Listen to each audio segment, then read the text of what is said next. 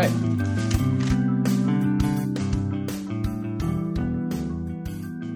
We'll just hit it.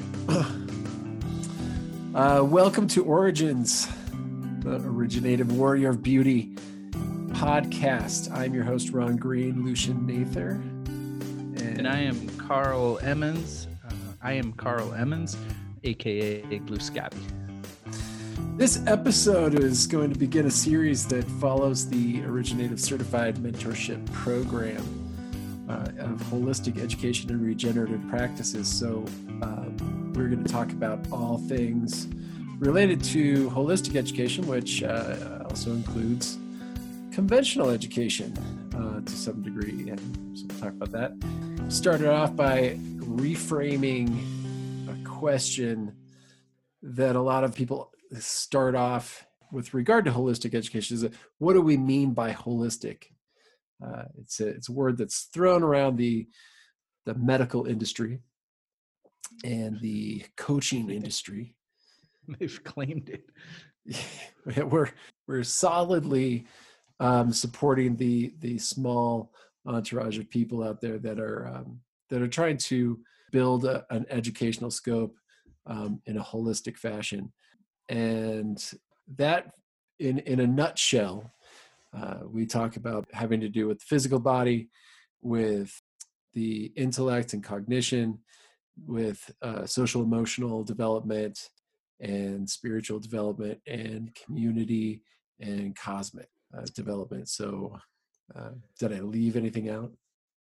Well, when you hit cosmic, kind of entailed what I feel is that possibility that there's something, that certainty that there's something we're not considering. So, yeah, the mystery. We talk a lot about the mystery. We refer to the mystery with a lot of different words. People can pick up on that as we go. But this particular podcast will really deal with our approach to how to consider the whole person. Because we don't only educate children, we're educating ourselves, we're educating our family, we're educating the community, we're educating the students that we work with. And at Originative, we really work with students that are from birth to very, very senior years. We've never really discriminated based on age in terms of who we would walk that path with, right? Right. We usually start off our interns with this, framing the field of education as a game. And several years ago, when Carl and I started a studio school in Costa Rica, one of the first major international influences that we found was Sir Ken Robinson.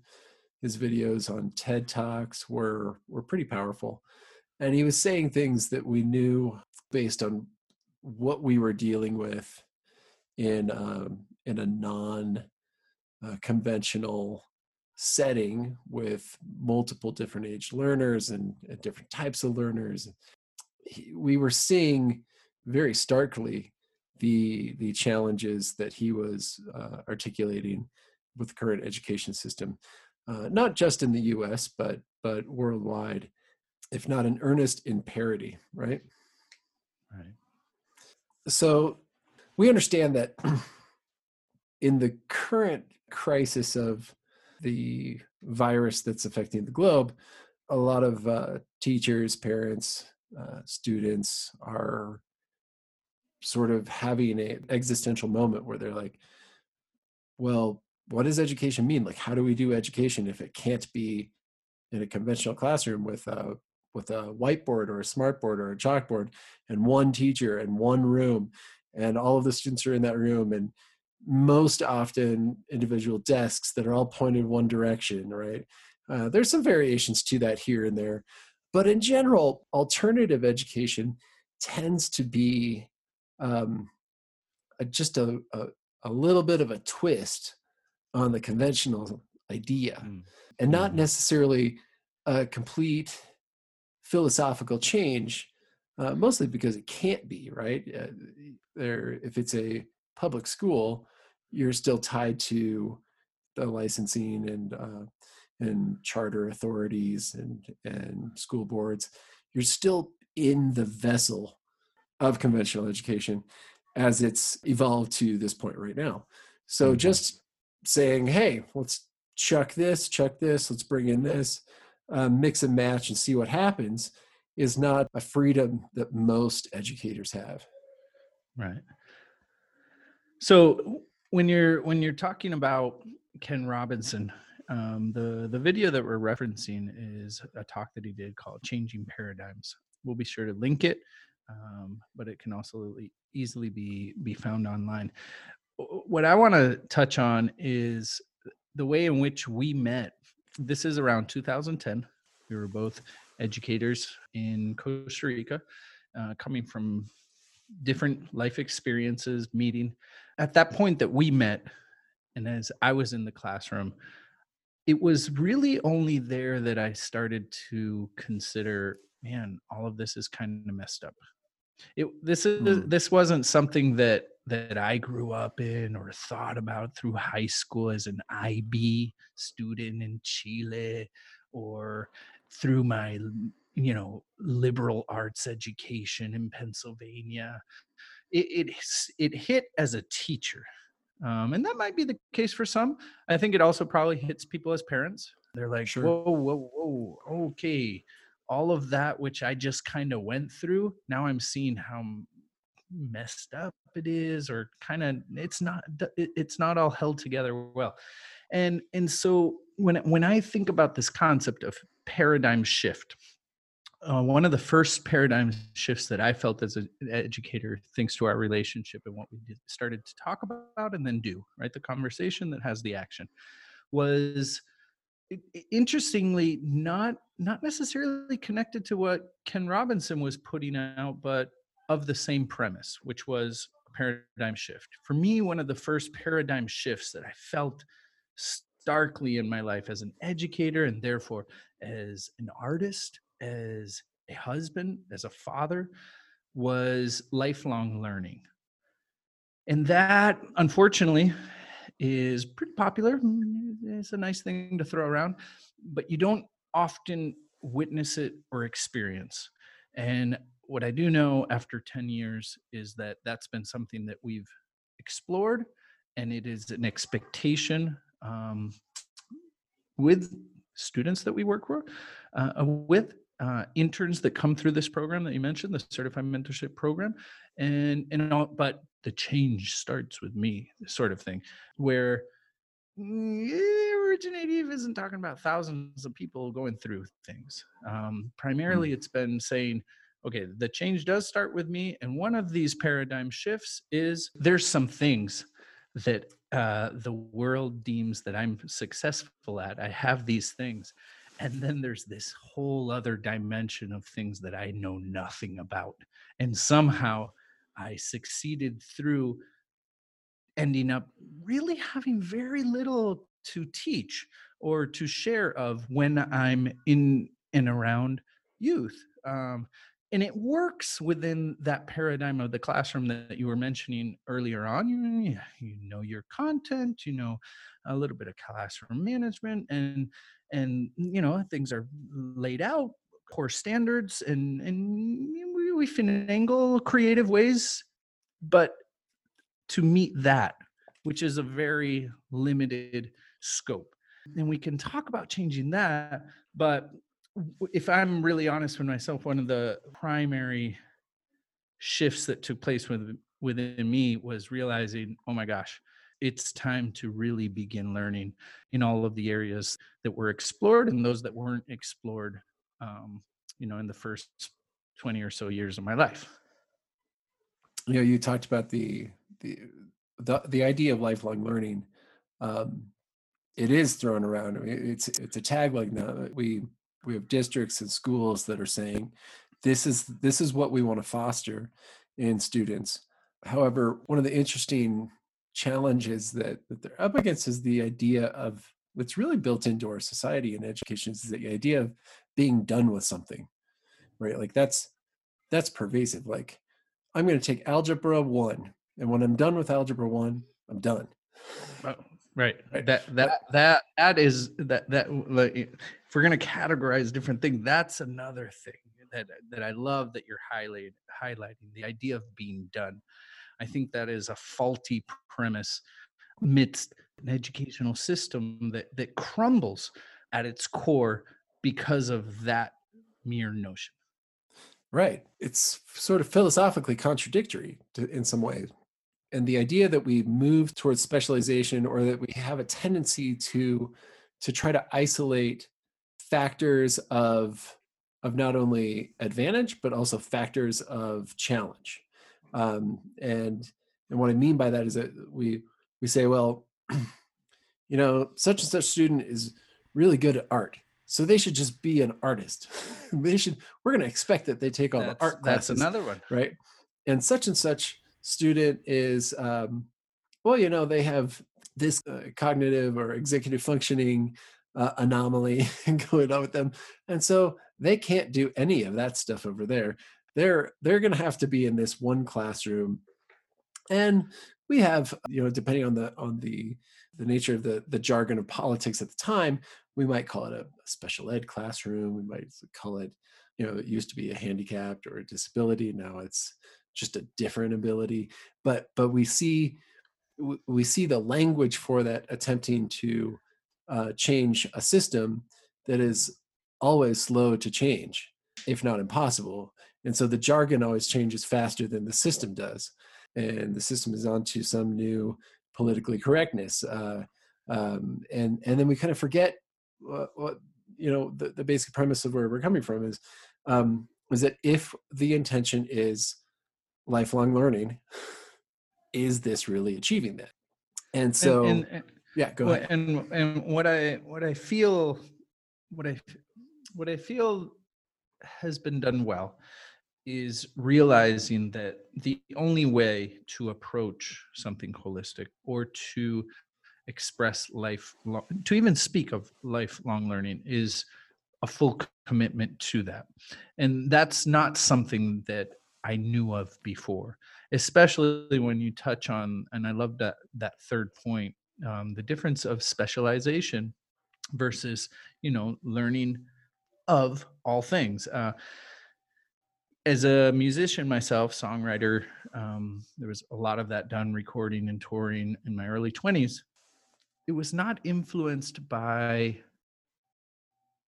something bigger. I had dropped out of the university to pursue something even more specialized. And that was suggested it was the only way to really even achieve that. And what I realized later on, 10 years later, when we were working together, and not directly, because that's another thing, direct instruction, that's a term used for many things, but to try to teach a specific thing rather than contemplate other aspects that may be learned by just that life experience that involves some teaching. So oftentimes our objectives are such to the point that we're missing out on what other things may just happen.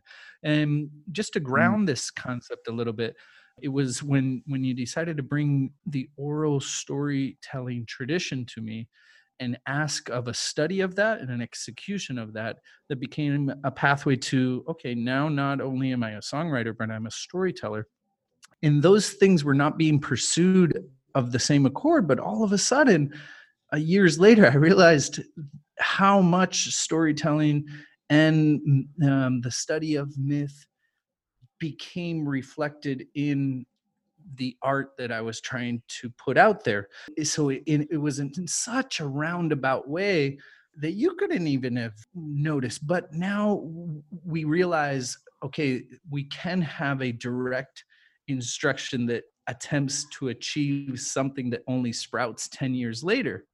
But Sure. for educators or parents listening right now, oftentimes where it's like maybe foster care sort of situation, if I can create a certain analogy. Like, there's a big difference between, and this is kind of like what Waldorf tends to do very well, which is to have the educator be a part of the child's life for such a long period of time, which is not the luxury that most educators in the West have at this point.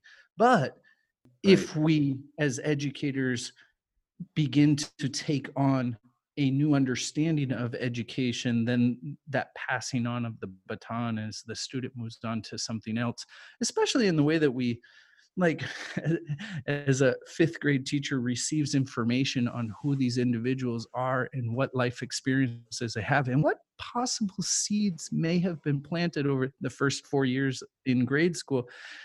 There could be a very different approach as to the instructor saying, well, this happened 3 years ago. It's quite possible that this may happen. It may or may not happen now. It may happen 4 years from now. But the scope of our objectives needs to really broaden. Right now, it's very specific and binding and pressure filled, and the students feel that, parents feel that. As a teacher, we feel that in the classroom, that this small thing, and that's the sadness of the whole thing. At the end of the day, it's such a small thing that's desired to be achieved, and we're missing out on the much bigger things. Right. Yeah. So I feel like this first part of the conversation has been kind of like driving out to a dive site. You know, if we're going scuba diving, we don't go in from the shore. We got to get we got to get situated, and then we have some drive time, and now we're ready to dive in. And the meat of this conversation, I think that really should be centered around this idea. How long, if you get a new class, Carl, how long does it take you to learn who those students are?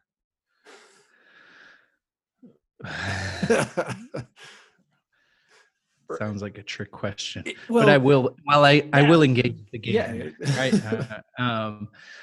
There's, I will engage it by analogy. I've been married 10 years, and that drunken state before we said I do was certainly a getting to know each other.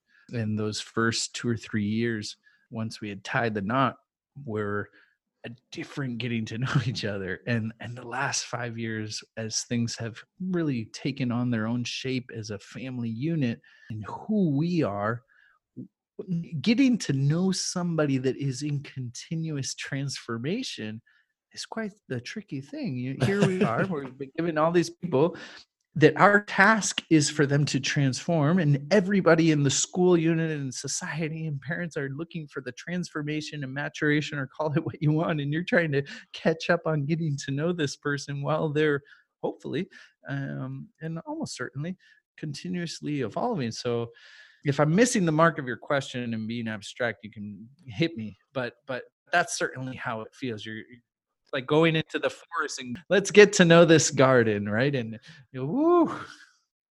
Right. So a lot of what we'll talk about in Originative, it has to do with emergent curriculum, because when we meet a person, let's continue with the analogy of a partner, a lover. Scuba. We can go back to the scuba thing. The scuba lovers. Scuba lovers. So you don't typically meet someone who's going to be your lover and you're like, it's all set up. You're like, okay, well, here's everything you need to know about them. Here's their bank account statement. Here's their resume of jobs and how well they've done and all of the reviews that they've had from their superiors. And yet that tends to be kind of how, let's choose fifth grade. Conventional fifth grade teacher, they may know a little bit about a student, or but they get a whole class of new people, and they really have 9 months to not only figure them out, but then try to participate in the educational process with them, specifically around certain content. And ultimately, the system is designed for the content, not for that relationship development, because we know that fifth grade teacher is going to stay in fifth grade typically and not be the sixth grade teacher. And what you're really talking about is like, well, these cycles of, hey, I'm going to plant this seed in this learner right now, and then I'm just going to watch. And in 10 years, or 15 years, however long it's going to take, I'm going to be so excited to see it sprout. right? Yeah. Often we're coming at it from the perspective of you have like a wave of people planting the seeds and they're like, I never even see what these seeds turn into, right? Right, right. I mean, it's important to highlight that a considerable aspect of what we do in Originate Eve is also related to the ecology and our relationship with the plant world and with nature. And the analogy is relevant. Being able to recognize that the idea of having a farmer that is solely in charge of tilling the land, and then somebody else comes along and sows some seeds, and then somebody else comes along, they have no idea what's growing there and does their part. Like, if we're really fair with the whole thing, the system is putting out certain results, but one aspect is who is savoring that experience and bringing delight. There's a certain aspect of the completion of the whole thing that brings a delight in what we do. And if our aspect is just a grabbing something that we kind of know about and then passing along. I mean, you mentioned 9 months, but the first thing that came to my mind was when, like, that first quarter of exams or something. I'm thankfully been away from standardization as I've moved into early childhood education for the last 5 years. But talk about a fifth grader that's got their first exams coming up, and day one, complete strangers, and there's no other way than by focusing on the content rather than relationship or possibilities that those goals and those objectives could be met. And we all know that those who are working in our field are hands tied, which kind of brings us to this whole new thing that's taking place right now. I mean, Sure. any sort of standardization that exists, it's quickly trying to become standardized, like how we do schooling from home, and very quickly got to put this thing back together. But thankfully, that's allowed a little bit of breathing room of what can actually be taking place, or explore what could take place once we return. I think we're at a very interesting point there. Right. There's a certain amount of that stress factor that you mentioned, where you got this job to do, you got 9 months to do it, and here are your goals and objectives, and the weight is again on the end, on the conclusion of it. It's like, Right. this has to be a certain way by this time, and then I'm done. I got 2 months off, and then I got to do it again. Right. And that's not the system as a whole. There's definitely a lot of schools and educational processes that are year round, et cetera. But I wonder how much stress would be relieved if we had a longer relationship development with our students. And then you see that something that a student was really struggling with, in a year and a half or 2 years, they got it. Yeah, one thing that I want to continue to highlight as we have this conversation, is really making it kind of like, for as much as we try to make a classroom or a learning environment student centered, making sure that our conversation as educators is teacher centered. In that the changes really have to happen within us, right? I'm going back to that idea of, I mean, you just mentioned relationship. If we're going to begin to consider paradigm shifts, how it is that we foster relationship just with the people that we have closest, that we don't have that financial obligation to have a relationship with. See, that's what's really at the core of things. This is my job, and to an extent, I need to have relationship. And that doesn't mean that it's not happening in genuine ways, but that doesn't mean that a re-examination of how I have relationships, what are relationships in my life, just as much as a reexamination of, am I a lifelong learner that is trying to Mm. foster, and just being able to be vulnerable, right, and determined to shift with those key aspects is going to be very important to have a consequential shift in what could be, a leap of sorts that we make into new paradigms. But again, my point in all of this is that, yeah, eventually things may begin to trickle down into the students and whatnot. But if we're thinking about long-term cycles of learning, like, who do I want to be as an educator 10 years from now? what kind of relationships do I want to have 10 years from now? What Uh, skill sets do I want to have developed that I had not explored 10 years from now?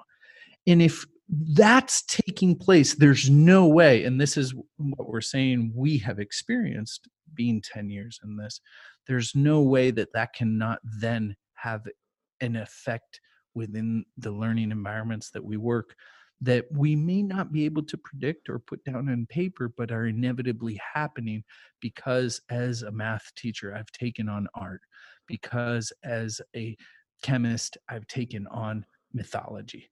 Um, Not as a crash course, not as a professional development weekend, but authentic, autonomous learning that seeks mastery in those areas, not in areas that we specialized when we were 20, but as I'm right. 40, moving into and if there's an unwillingness or a non-desire for that, that's understandable. But the premise that you and I are kind of coming from is that we've seen that this works, and we've also seen case upon case where it didn't work because there was a choice not to partake in paradigm shift. From And the there is a teacher's decision. perspective. Yeah, absolutely. Yeah, yeah. Teachers and interns in this process. And that's the same thing that then happens with our learners. Like it won't happen for all of us, for all, but those of us who really take on the things that we're kind of sharing here, it has monumental effects, not only in the places that we work, like I said, but as a spouse, as a father, as a neighbor, and so on and so forth. Sure. The quintessential empathy, right, is that as teachers, we put ourselves in the same position Right. of expectation Right. that we do for the student. Yeah, I mean, if from all of this scuba diving loving sort of conversation that we've had, we can draw a few things, then it would be right now what I would want to share with educators or parents that are listening is don't worry too much about the kids. The kids will be okay. We know they will. And we'll continue doing what we're doing and make shifts to it. Right, right. But the real changes that we can really make in very concrete areas that we hope to outline in future episodes as we continue this dialogue are within ourselves as parents and educators. And those have immediate effects upon the students with whom we work. But if the focus is on curriculum or methodology and it's these other things, a change of environment, Or the technology. What technology, application will be the thing that really allows me to do my job? It's like right? It's you're no. right. It's that external focus on something that is needed rather than a particular change. Yeah. Yeah. And those are the things that we want to begin to dig into. What does it what does it mean to have see that's where, for as much as I've become fond of Ken Robinson's speech and I use the language and it makes sense and it clicks, I don't know anything about his paradigm shift. Sure. And what it's not like we've sat and we've chatted like this or worked shoulder to shoulder, but he was suggesting that the paradigm shift needed to happen in how schools function. Instead of dividing them up by subjects, crisscrossing, what if kids that learn better in the afternoon were mixing, he exposes it all, but there's very little mention, if any at all, and I would not have been able to understand this when we were first looking at it, but in terms of the responsibility as educators, as parents, to be that change, and that's cliche unfortunately at this point, but it is a reality, and that's an exciting conversation that I would love to hear from those who are listening. How to really undergo radical change in what we feel it is to be cultured, to culture a new generation. There's a huge responsibility that education is not seeking to foster culture because we're mostly uncultured. And so the best thing that we can do is bring culture into our lives. And then eventually, when we have a little bit of that and we have some culture to bring to our family gatherings and our neighborhood gatherings and the way that we see diet and sustainability and regeneration and all these other things, the generation that's looking at us, or sometimes ignoring us, but rightfully so, may have something to get from. I don't want to hear about what's the best platform. I want to hear about substantial lifelong changes that are taking place through all of this that we're going through as a world. Right. It popped into my head that the idea of really teaching kids something about like plants or about biology and life cycles within plants can be gotten out of like putting a bean in a styrofoam cup full of soil and letting that grow in a windowsill for a few months until beans grow really fast. And they're pretty durable. But typically the kids aren't watching those plants interact as they would in an agricultural setting, in a horticultural setting, in an ecology. They've been separated from their ecology, and once that life cycle is done, we're like, so now you know about plants, right? Yeah. And, Yeah. and it's like, no, Yeah. no. And when we move that to a larger scale, when they say, okay, look, we're going to do this project, but we're going to do it on a bigger scale. Um, we're going to go plant a bunch of these things in the garden, right? Right. And by the way, none of you are able to hold the plant because I'm afraid you're going to drop it. Right? And we really Right. need the garden to look a certain way. So, an interesting little piece of advice that came from Arrow when we've had a relationship with Alternative Education Resource Organization for several years, but one of the interesting comments or anecdotes when one of the Democratic schools was opening up, that they have a video posted on, where they asked the kids, they said, we're going to make a Democratic school and this school is really going to be your school. What do you want? And kids said, we want furniture that's not new. Right. And it was all from this perspective of, we hate being told that we can't sit on this, or we can't use the furniture in this way because it's too nice or it's too new. We can't use the environment and just live in it because we're afraid of damaging it, right? And because the whole thing is really kind of a clinical setting. It's Right. not a hands-on workshop. We're going to go build things, break things, Right. beautify things, etc. And that even that you know that you need to have worked with that certain mindset of there of how having an environment where if something gets broke, um, it's all right, but the intention wasn't to create mayhem. The intention wasn't to destroy. It happened, and it wasn't a costly aftermath of a project gone wrong. So we got to be really careful, because I've also seen the other extreme of this pendulum of freedom, right? And Sure. all Yeah. expression, and so like we've been through this so many times that the red tape of caution kind of grew around me.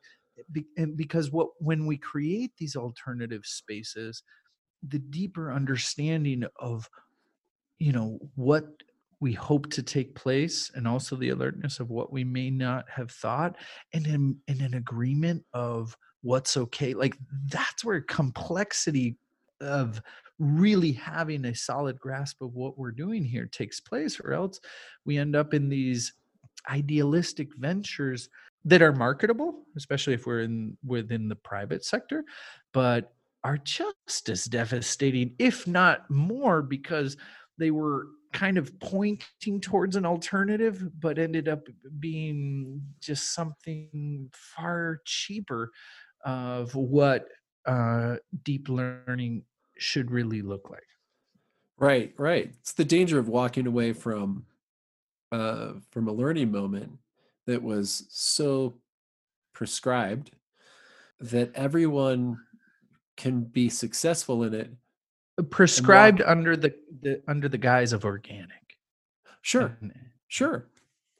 And then they walk away from it under the parameters that they set out to achieve that marketability, that feel goodness. They feel the success from that assessment. However, there's not a substantial depth of learning that's carried on and then built upon.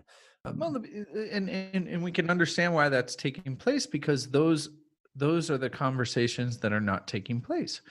We're not trying to think about depth and breadth of learning. If we go back to what you had shared of, a fifth grade instructor that can't possibly, not because of them, but because of how all of this is set up, be considering what aftermaths of the way that I interacted with seeds on said day could have 3 years from now. Yeah. Sure. Yeah, as we kind of finalize this episode, I want to really touch on the idea of differentiation and emergence, because it has to do with maintaining that pressure that you were kind of speaking about on ourselves as instructors, to say, hey, that thing happened and I didn't like that happened. How do I learn from that, but not take the learning moment away? Right. Because so often we say, oh, well, that was a disaster, so I'm going to make sure that disaster doesn't ever happen again. And one of the things that we've really processed well over the course of our pilot projects is becoming comfortable with those disasters, and then looking at, almost like you were carrying a nicely arranged tray of seeds and you tripped, right? Yeah, yeah. And they're everywhere in the garden. You're like, oh no, now That's a what? mess. You didn't mean to trip, right? Yeah, right. And the idea that it's like, well, now what? Well, I don't ever want to trip again because that was a disaster. It's like, well, now look what we have. Now we have to identify what's growing based on wherever it fell. And so we've become a lot better, much improved on seeing a disaster and saying, how is this a learning moment in ways that I can't imagine, right? So Yeah. we can't put a ceiling on it, because there are things that you'll find out that you learn from that disaster 10 years down the road, right? And you're right that having a professional environment with other educators that are also thinking that way and helping to mitigate the stress that comes from feeling like you failed, and saying, oh no, look, that's actually a good thing, because that happened to me once, and then this Right. happened. Right. And that is a great description of an exact moment in which it's good to have an instructor or a mentor around. When something has failed miserably and it is used as a moment to understand something that we would not have understood had that tragedy of sorts not happened.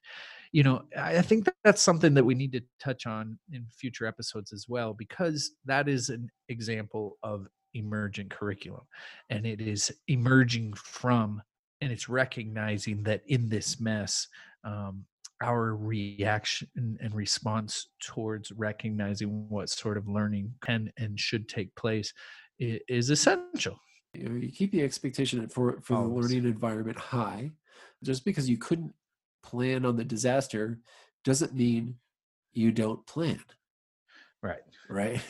And you can only I kind of want to bite my tongue as I go into these premises of like, you can only do that, but I really stand behind that. We have to re-engage the learning shoes to truly, as we say, every mentor is a learner and every learner is a mentor. But when we're teaching of that which we have already mastered, we know very little of how that's being perceived. When we have reconnected with folly and we understand what it feels like to not be interested in something and accrue interest, and how long it took me to accrue interest, and then reflect on what influenced me finally genuinely having interest and therefore satisfaction from a skill set that I chose to develop. We can better understand, and not from a theoretical stance, from an experiential stance, what our Right. students are going through when we say, hey, this is going to be the new thing for the week, or let alone the semester, or so on and so forth. So it's really slipping on those shoes as learners and putting some responsibility also on schools here a little bit. The school and the administration has to be committed to creating spaces in which teachers aren't required to be the masters. That's a paradigm shift. Choose times throughout your week in which you are the weakest link. Right. Yeah. And the idea of lifelong learning has to be of a scope beyond what you think your specialty is, right? Right. So Absolutely. you have to have teachers that say, you know what, I really love math. I feel really comfortable in that subject, and that's really Right. what I want to teach. And then you say, that is awesome. You should continue to do this. And how do you feel about cooking? Right.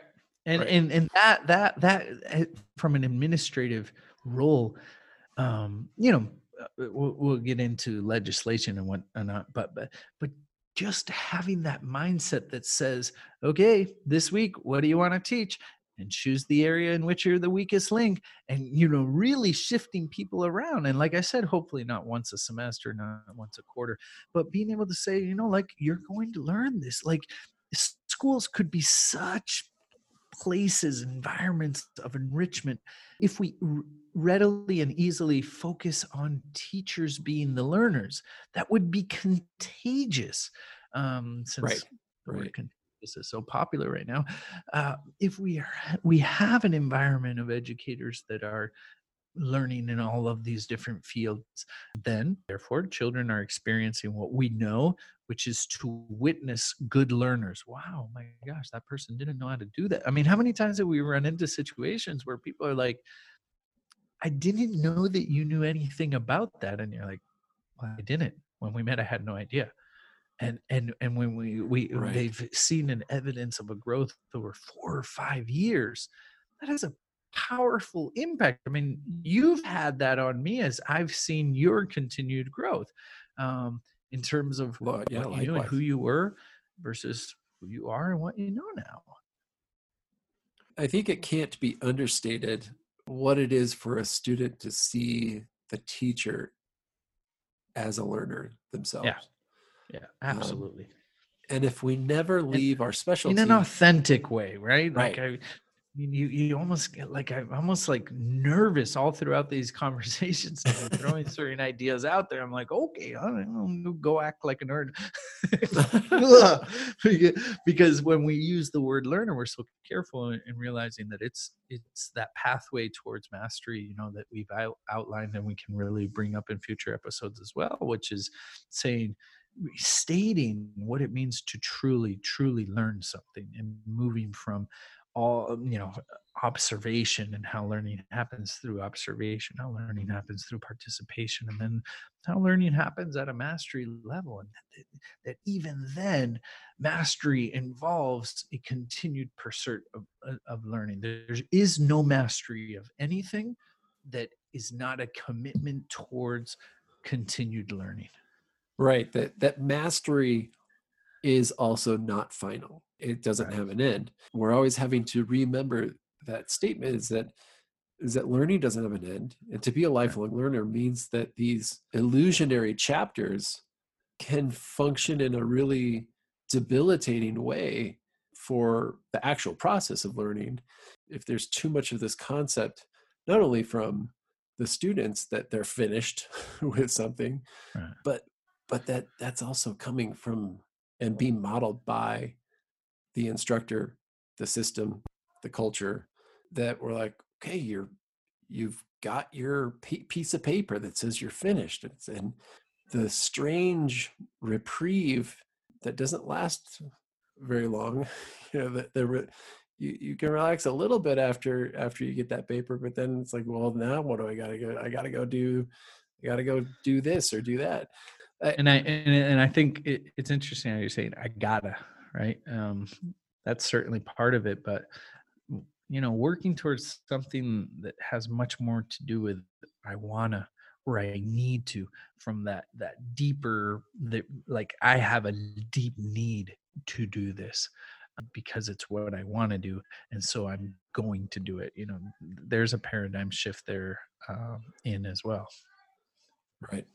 That is about all the time that we have for this episode. I think we got a lot of things on the table, and we'll follow it up with another episode where we just keep drilling into this very cyclically. We'll talk a lot about cycles, and we'll dive into more of the process of how planning for emergent curriculum happens. That's something I'm asked constantly when educators sort of start to see the process and the value of emergent curriculum.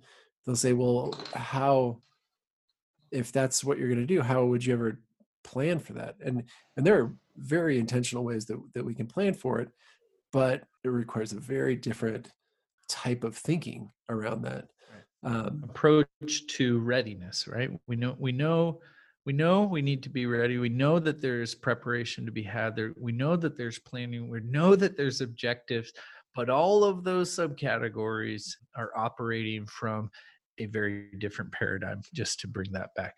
And so what we're talking about here, we have the language for, but the ideology and the manifestation from which it comes from and strives for is of a different accord that we may not have known when we were in our schooling years and as we first became educators, but has become clear as a pathway towards, really doing education and parenting and so on and so forth in a different way. Right on. Well, I want to thank all of our listeners for being with us on this initial dive into the process of being a warrior of beauty in education and holistic and regenerative practices. So thank you. We'll see you back here, hopefully. Definitely send us, listeners, post any questions or comments or feedback for us, and we will try to address those in upcoming podcasts. Excellent. Thanks so much for having me, Ron. We'll catch you guys later. Thank you. Thank you.